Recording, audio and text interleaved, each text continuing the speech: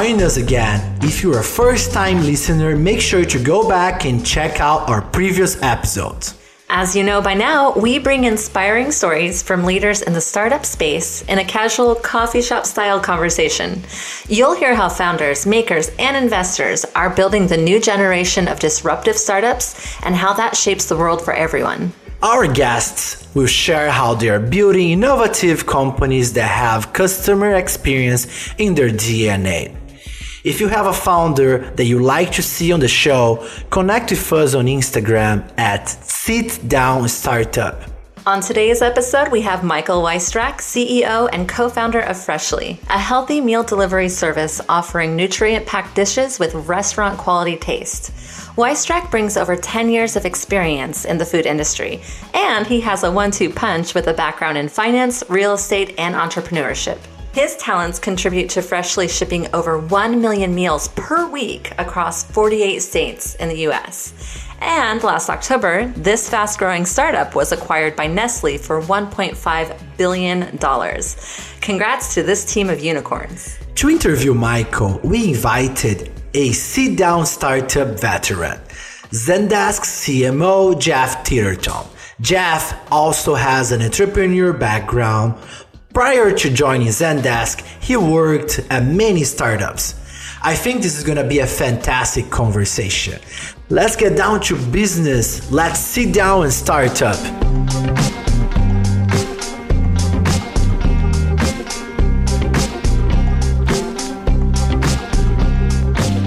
All right, Michael, founder and CEO of Freshly. It is very exciting to talk to you. How are you doing today? Doing well, Jeff. Thanks for having me on. So excited to share the story here. All right, great. Well, we always start with an opening question that I wish we could be doing in person at a coffee shop, but obviously that is not possible in 2020. So let's start with this opening question of what is your favorite coffee shop drink that we would be drinking together if we were together? So someday we'll have that coffee in person, but I'm not that exciting. It's just a black coffee. So I'm an old school black coffee. I'm a diehard Starbucks fan though, so I get a venti black coffee at least once a day. Awesome. Well, I'm similar, except I've switched to decaf because I reached a certain age and I couldn't sleep anymore if I drank the full stuff. So, but I used to enjoy my black coffee quite a lot. All right, great. So let's get started. Let's talk. You've created this amazing company, Freshly, that is delivering 1 million meals a week. Can you talk to us about how you got into this industry? I understand you have a background in a family background in the food industry. Yeah, so I came with a family background in food, full circle. I grew up in a ranch. My parents opened our first restaurant when I was a month old. So I like to say we were doing farm to table before farm to table was cool. But really, after working in a restaurant my entire life, I swore that I would never get into food. I left to go do investment banking. Fast forward, 10 years and hitting 30 and finding that my metabolism doesn't work as well as I used to with the 2 pizza a day diet was no longer sustainable for me. So really, the way we started I started Freshly is I was actually trying to buy a solution. So I wanted to buy healthy meals that were affordable. Basically, I wanted to hack together my own personal chef and nutritionist, and there wasn't anything out there. And I was equipped with just enough knowledge to make me dangerous in the food industry. So I had a restaurant at the time. I started working as my parents' restaurant. So I started working with the chefs and a really good friend who's a ER doctor by training, but got passionate into kind of medicine. And I was scratching my own itch. I just wanted my own kind of service. I wanted my own personal chef and nutritionist. I just didn't want to pay for it. So I hacked together my own solution, and people started saying, "Hey, what are you doing? Would you do it for me?"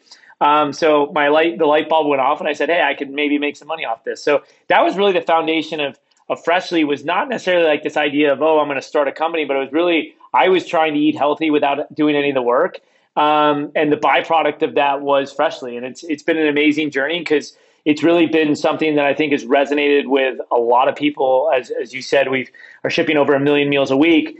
And we've been sold out almost from day one. As much capacity as we bring online, we are sold out quickly. So it's been a fun journey. And talk to me a bit about, that's very exciting. I always love a founder who created their product out of their own finding a lack in the market and a need that becomes a great product market fit. Talk about, how did you scale up from 0 to 1 million? Was this a city by city journey? How did you approach growth? Yeah, so for us, it wasn't city by city. It was geographical and regional. So when we started in Arizona actually, which is its own unique. At the time when we were starting, basically, if you weren't in San Francisco or New York, there was no access to venture capital. So, which was both a blessing and a curse. It ended up being a long-term blessing because we really had to bootstrap a lot of our beginnings. But we started off in Arizona. We serviced the broader Arizona region, and then we started regionally shipping our products once we figured out shipping. So we extended to 9 states. Then we figured out that we could start using first mile trucks of our own, and we got to a big enough scale. So we went to 28 states.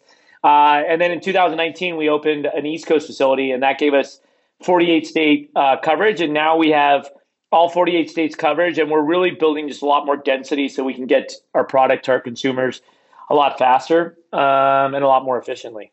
Yeah, that's great. And one of the things you're well known for is having fresh, delicious food. And of course, I'm assuming that that is one of your core differentiators, but is also probably fairly challenging to create that food and meet the needs of all these different customers. How do you all approach that customer challenge of meeting various dietary, various taste different needs? Yeah, so a few ways. So I think, our differentiation is we focused on this idea of fresh and healthy and convenient and fast. So us, unlike a lot of our competitors in the market, our meals are fully prepared. All you have to do is heat them up. You can heat them up in an oven, a microwave, whatever you want to do to heat them up, but they're fully cooked, right? So 3 minutes later, you got an amazing meal that's fresh, healthy, no additives, no junk, and 85 banned ingredients. So what we really thought, and my big thing was like, I believe we're at a system where we don't have to compromise, right? So traditional fast food was kind of unhealthy food. And then to answer your kind of more direct question on the customer scaling challenges, I think as you scale as a company, and I think probably similar with Zendesk or any companies you have, is sometimes you have to say no to customers so that you can really focus on who is the right customer at the time. So as you can imagine, food, there's so many different taste preferences. There's different diets people are following. And if you say yes to everyone, you don't do a great job. So, for example, right now, we don't even have a vegetarian dish. It's not because we're anti-vegetarian or but really we've grown a kind of a customer who's more looking for protein now that we're at a certain amount of scale. And again, we've, acquired over 1 million customers and we're shipping 1 million meals a month. We're going to bring on our first vegetarian kind of dedicated product line just this year. But I think a big part of scaling a business is making sure that you don't try to be everything to everyone. You really focus on who is your best core customer. And again, you could take a long view at it that, as we think about really wanting to change the food system, ultimately we want to service every single customer of every single taste preference and every single diet. But we know that's going to be a journey. And we know we're still pretty early in our journey. And we want to make sure that we focus on kind of, chipping away one at a time. Makes sense. Yes. And we all know the dangers of boiling the ocean or peanut buttering our resources. So that makes a lot of sense. So I'm going to switch topics here a little bit. So you read a lot about greenhouse gas emissions and the food industry and how much that's responsible for increasing greenhouse gas emissions. Freshly's doing some work here. How are you investing in reducing the environmental impact of the food industry? Yeah, so I think the biggest thing is food is a really interesting thing in across the world, but specifically here in the U.S. in that the two largest components to greenhouse gas, which is methane gas, come from food and food sources, right? So number one comes from livestock, and number two actually comes from food waste that we throw in landfills, right? And then when you look at the other side of that, so these kind of two different things. So you're creating a huge amount of waste, and then the other side is we have 12% of the U.S. population who's food insecure every night, meaning they're going to bed and they don't know where their next meal is coming from. So in the U.S. right now, 30% of all food that is produced is thrown out, right? 30%, meaning 1/3 of everything we produce is thrown out. Wow. And 12% of the U.S. population doesn't know where their next meal is going to come from. So you look at the dichotomy of that, right? And so what we really look at in the U.S., which is different than others, is really in the U.S., our worst enemy is ourselves, right? And when we look at food, both sustainability and is that we ultimately, when we look at grocery stores, the grocery store network, 1 in 7 truckloads that go to grocery stores is thrown out, right? So that's produce and meat principally thrown out. So you think about it, and you say, okay, I want to reduce the greenhouse emissions from livestock. Well, the best way is that we don't throw out 30%. So we don't overproduce 30%. That's a 30% reduction in greenhouse gases without changing any food consumption behavior, right? It's just getting rid of the waste. So before you even have to talk about converting people to being vegetarians or meat alternatives, simply start with saying, hey, let's just not throw away the meat, right? That's the number one thing. And then the second thing is so as we look around, the other thing we do is we're poor consumers, right? We ultimately buy groceries. We all do this. We have the best intentions. This is the week we're going to cook and we're going to do all these things. And then end of the week, we realize that we've got a bunch of spoiled groceries, right? And we throw those out. So what Freshly really does to combat this is saying, hey, let's change the ecosystem of the food. So our food waste per diem, what we basically throw out at food waste is just under 50 basis points. So 0.5% is our food waste, right? Wow. And then when we do have food waste, what we do is we look to say, hey, how do we make sure that food waste is going to landfills with methane recapture? So we're not just, sending this up in the atmosphere. How do we make sure maybe and we're working on different programs to actually feed pigs, right? Because pigs is a great area where you can give food that maybe isn't great for human consumption. We donate all excess meals directly to food banks. So we are one of the largest contributors to food in Phoenix and Maryland, where our two large facilities are, because anything excess goes immediately to the food banks. And again, solving this. So, I think is one of the opportunities is food goes direct to consumer, right? As we take kind of a broken food supply chain that really evolved 50 years ago and really think about how can we solve this from multiple approaches. And to us, the great thing about food and really focusing on sustainability is if you do a great job on sustainability, you also at the same time are solving this food deserts, these challenges where again, people are going to bed at night and they don't know where those next meals are. So we think there's a tremendous opportunity to lead and to think about it kind of both sides. So we do a lot on sustainability. We think food systems of the future are going to be about how do we feed the incremental 5 billion people we're going to have on the planet in the next 20 years is a pretty massive challenge, and we need to be very thoughtful in that approach. That's so great. And, especially now and during this pandemic time, we see these lines of people, waiting in their cars to get food. We read about, in our own city, large percent of children being food insecure every night. So that's really wonderful that you all do that. And I think that leadership is great. It will carry across the industry. I want to turn to customer experience and retention. Obviously, we are Zendesk, so this is something we focus on a lot with our customers. You are a subscription model, and obviously, with any subscription model, retention is critical. How do you all think about retention, and how do you kind of approach that problem of keeping your customers engaged, happy, loving Freshly? Yeah, so what we always say with our team, and I think one of the things I always focus on our team is retention is a derivative number. It's a second value number that we measure how successful we are with our customers, right? So when you look at retention, you look at we're a subscription, but we're I think actually HelloFresh just reclassified it as a e-commerce subscription, e-commerce like whatever they call weekly opt-in subscription, right? Where it's not really a true subscription, like at Zendesk where I'm subscribing, but I'm signing up a contract and those things, where our customers are making a choice every week and they can cancel without any commitment. But when you ultimately look at it is no matter what the business model is, right? Whether you're Zendesk or Freshly, it ultimately comes down to how happy is the customer with your product and your product offering. Because just because you can lock me in for a year, or at the end of the day, what you want to make sure is that I'm happy with that product offering. So when we think about retention, it's a byproduct or it's a derivative of customer success and customer satisfaction. And when we think about our entire product is ultimately, did we succeed on every promise or commitment we made with that customer? And that's really what we do is we do a bunch of micro promises, right? We do from the minute you land on our site, does the package, does what you're buying meet your expectations of what you saw online? Do we do a good job on delivery? Do we do a good job on are the meals created as tastefully as we say they are? And those are all little micro promises and commitments. And ultimately the sum of retention is how good are you at keeping your word and commitment? And so that's when we really look at, and for us is customer, everything, again, I think any great company is a customer first company, right? Because ultimately at the end of the day, your customer is the one who pays your salary, pays your bonus, pays everything. So like, as the organization thinks about that and says, we succeed with our customer satisfaction. And that's really, we think now retention is a measurement. NPS is a measurement. Customer satisfaction, these are all measurement tools to tell us how well we're doing. And obviously, if we do an amazing job, our customers love us, then we know they're going to come back and they're going to buy more and more products, and we're going to be more and more profitable. So it is that self-fulfilling kind of prophecy, but it really focuses around, is the customer smiling? Are they happy? Yeah. And can you talk to me about what data inputs do you use, whether that's just actual usage data or also just talking to customers? How do you approach understanding your customer and what their needs are? Yeah, so I mean, a lot of ways. So I think, again, leading into kind of the conversation with Zendesk is, what we really look at is one of our best tools is our customer service and our customer success team, right? So because often they're getting real conversations with our customers at scale.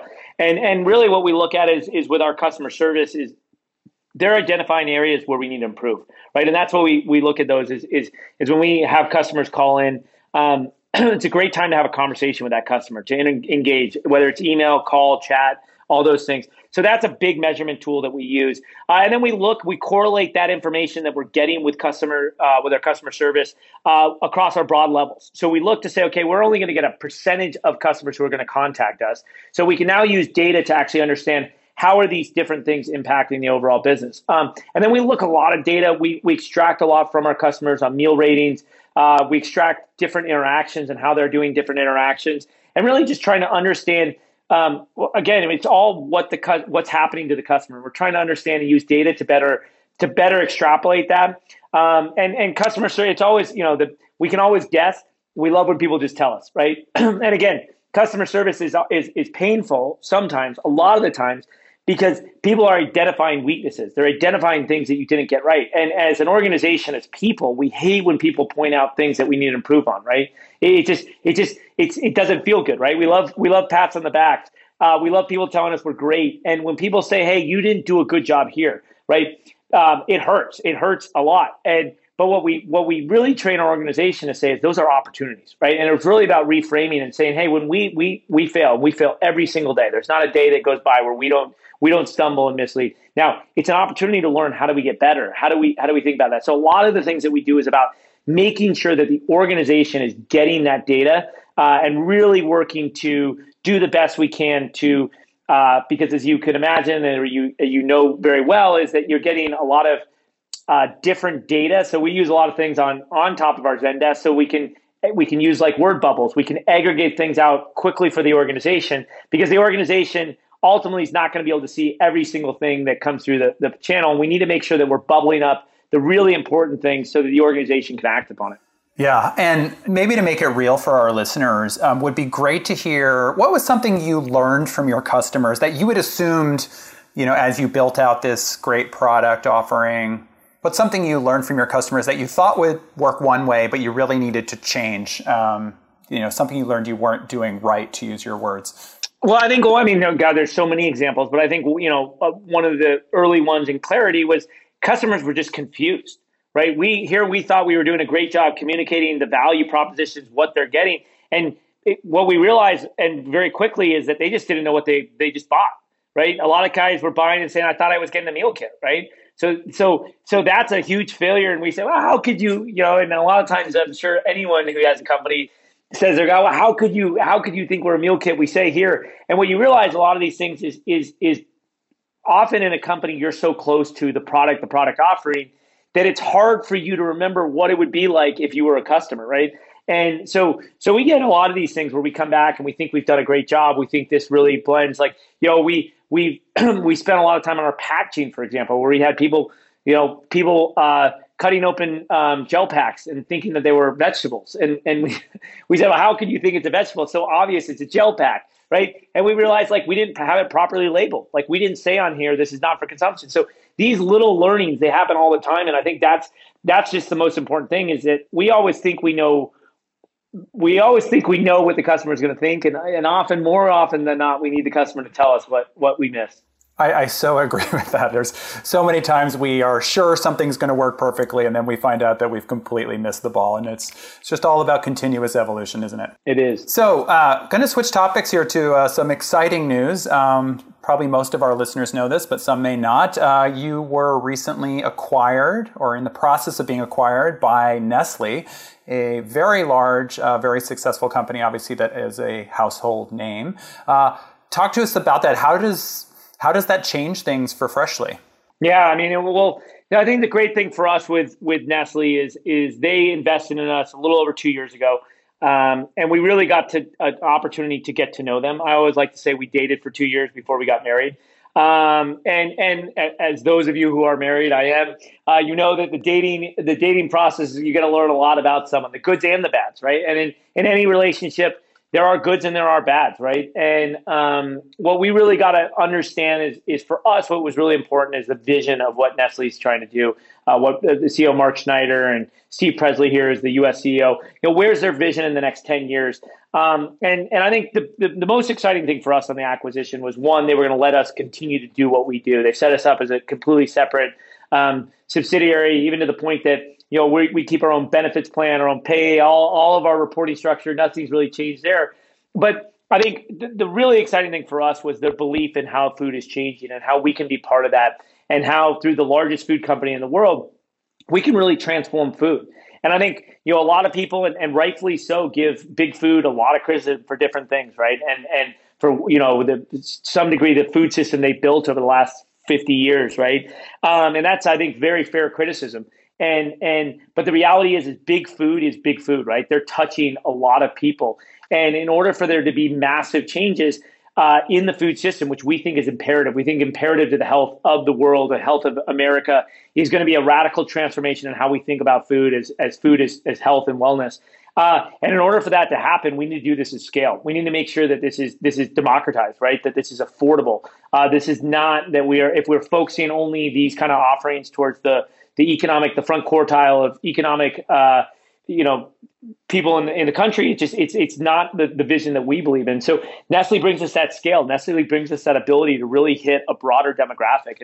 And again, as we think about our mission, this unlocked that. And it also allowed us, and they've been great at saying, hey, we love what you guys are doing. We want to keep that. We want to protect you. We want to make sure that keeps going. So really exciting for us. And again, I think we're really excited about the partnership and areas. And I think a lot of exciting news that's going to come out next year of Freshly popping up and being a lot more accessible for a lot more people at a lot better price points is going to be really exciting. That is great. Well, congratulations. I'm sure for our startup listeners, this is a tale of success that they would love to emulate. And I think to be able to do your vision at scale you're already doing it obviously at very big scale, but to be able to do it at even bigger scale is just incredible. So let's end with a fun question. When you request customer service from a company, what channel do you like to request your customer service on? The channel best for me is always text. I'm like, that's just generally, it goes with everyone. Like everyone knows, like email's the slowest, Slack's second slowest. If you really need me, text. Don't even bother calling me because I'm not going to look at that voicemail for a long time. And I think, and that's the exciting thing. Now, the great thing is like with customer service, and you see this is like, what we're really focusing on is talk to people where they want to be spoken to. Yeah. And so much of kind of customer service old school is like, I talk to you the channel I want. A lot of really cool stuff that we're unlocking and different channels, and whether it's Apple or Facebook and these different areas where you can reach customers and keep the conversation where they want to keep it. Yes, exactly. That is what customers want, and I'm glad you're giving it to them. All right, well, Michael, this has been really great. We really appreciate your time, and keep that fresh food coming, all right? Perfect. Appreciate it. Thanks, Jeff. Thanks for having me on. All right, thank you. Michael, thank you so much for joining the show. Freshly for sure helped me get into a healthier diet as I jumped from one Zoom meeting to the next while stuck at home. It's incredible how you scaled the business and landed a fantastic exit with Nestle. Fun fact, my favorite Freshly meal is steak peppercorn. Well, now I'll have to try that dish, Pedro. And once again, Michael, congrats to you and the team on taking a bootstrap startup in Arizona to truly scalable heights. Freshly is also a great example of sustainability. I loved hearing how you're decreasing your environmental impact by reducing your greenhouse gas emission and getting rid of your waste. Let's all be inspired by that commitment to our planet. And if you like this episode, help us grow. Make sure to subscribe wherever you get your podcast and leave a review. All right, listeners, stay safe and hungry.